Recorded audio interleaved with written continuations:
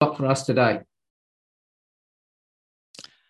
Hi, everybody. Jeanette from Onyx Legal. And what I wanted to raise today is not a specific legal issue, but something that we deal with all the time. And that is how you deal with conflict. So, for an example, if you get a nasty letter in the mail that says, our client requests that you remedy your conduct and provide the following undertakings within 7 days of the date of this letter, or we require you to take down your website in 24 hours, or something like that, or you owe us this amount of money, which is totally unexpected to you. What do you do? Now, some people react and they fly off the handle and they send back an immediate communication. And the problem with doing that is that you can potentially put yourself in hot water or worsen your position.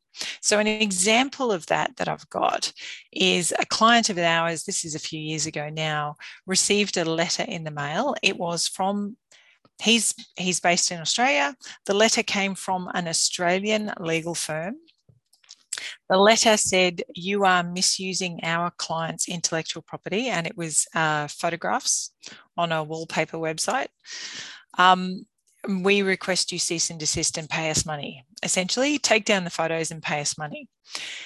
Now, my client, in his wisdom, responded to them and said, it's not my fault. It's a bot I use on the website that collected those images. Now, from a legal perspective, what he just did was put his hand up and say, I'm responsible. And I have no defense if you take me to court. Now, after he had done that, he came and spoke to me and said, they want $25,000. I don't have $25,000. What do I do? And in the course of getting instructions from him, I realized, or I found out, that he had reacted immediately instead of stopping. So the main message I want to give you is, if you are in a situation in your business where you end up in fight, flight, or freeze situation, my recommendation is freeze. Just stop. Stop and take a deep breath. So we get clients in all sorts of situations, leasing clients, people going into a new business and they want new premises. They think they're going to lose these premises if they don't sign something immediately or pay money immediately or do something immediately. Nothing in the legal world has to happen immediately. So if you ever get in a situation where your business, in your business situation, you get some form of threat or some form of demand where there is a suggestion of requiring immediate response, please stop and breathe. There is nothing that requires you to respond that quickly. So one of the things we do, particularly with leasing clients who want to go into premises, I need to sign this today, otherwise I won't get in. No, actually you don't. They don't have that many people lining up to get into commercial premises nowadays that if you don't sign something, you won't get in. It is true in the residential tenancy space, but that's not the space we work in. In the commercial business space, they don't work that quickly. You always have time. So whenever we get presented with legal letters from our clients that say you must respond in 24 hours or 7 days or anything like that, our response is always, we act for this client, we are obtaining instructions, we will respond to you either in due course or we give them a later date that we're prepared, that we know that we have enough time to respond properly. So there is never the urgency you think there is in a business situation. There is always time to breathe. And what you do when you give yourself that minute to breathe is you give yourself an opportunity to reflect, which puts you in a much better position and able to respond effectively to the demand. So you don't end up in a situation where you've signed your life away. Now, this is particularly important where you get demands for money or action. So some people get they might get a phone call demanding money, or they might get a letter demanding money, something like that. To bankrupt you, if it's personal, takes months. It's not something that happens overnight.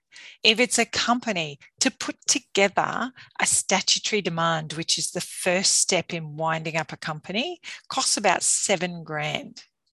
So somebody who's threatening you with a stat demand or something like that, generally they will give you time to respond before they take any action, because it costs them money. And then after you receive a stat demand, you've got a minimum of 21 days to respond. And they can't do anything until they've issued that stat demand. Normally, if we're briefed, so we don't do that type of work anymore, but when I was a junior lawyer, that was the kind of work I did all of the time. It would take us a minimum 3 days to turn around a stat demand, because there's stuff you've got to clarify, there's information you need.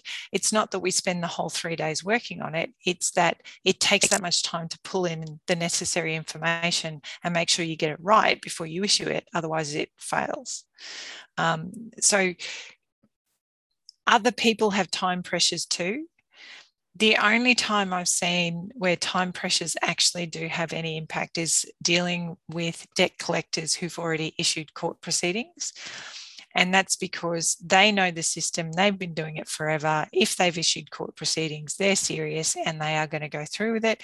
Those timeframes you probably want to comply with. Getting those timeframes, really rare. Very few people have to deal with that.